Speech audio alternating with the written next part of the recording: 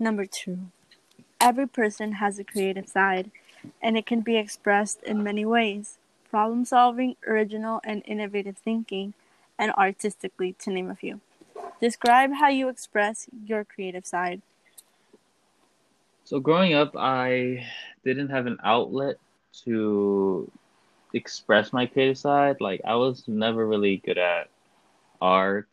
I was never really good at, you know, innovative thinking. But I saw a streaming service called Twitch and YouTube, and I always watched it, and I always thought it was really interesting when people would express themselves through videos or streaming and stuff like that. So I tried it out for myself and I loved it. And what I get out of it is being able to make people laugh and be a a person to someone who doesn't have anyone.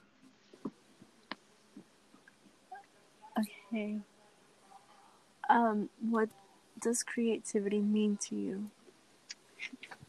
So as I said earlier, creativity was Mm-hmm. always something that I thought I didn't have because I was never a good instrument player or I never even learned how to use an instrument.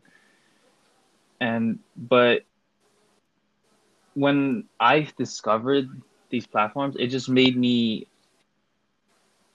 how do I say, happy and just relieved that I am able to express my creativity in a way that not many other people could say they do. All right.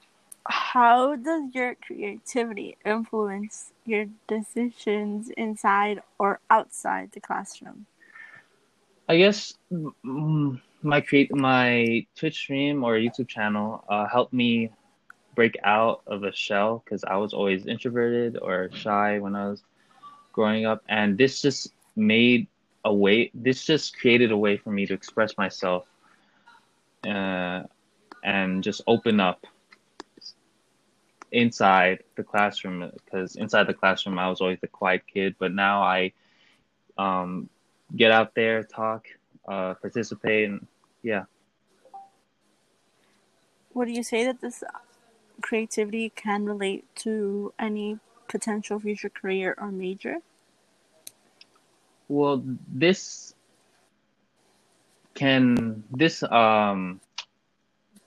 Twitch channel and stuff can help me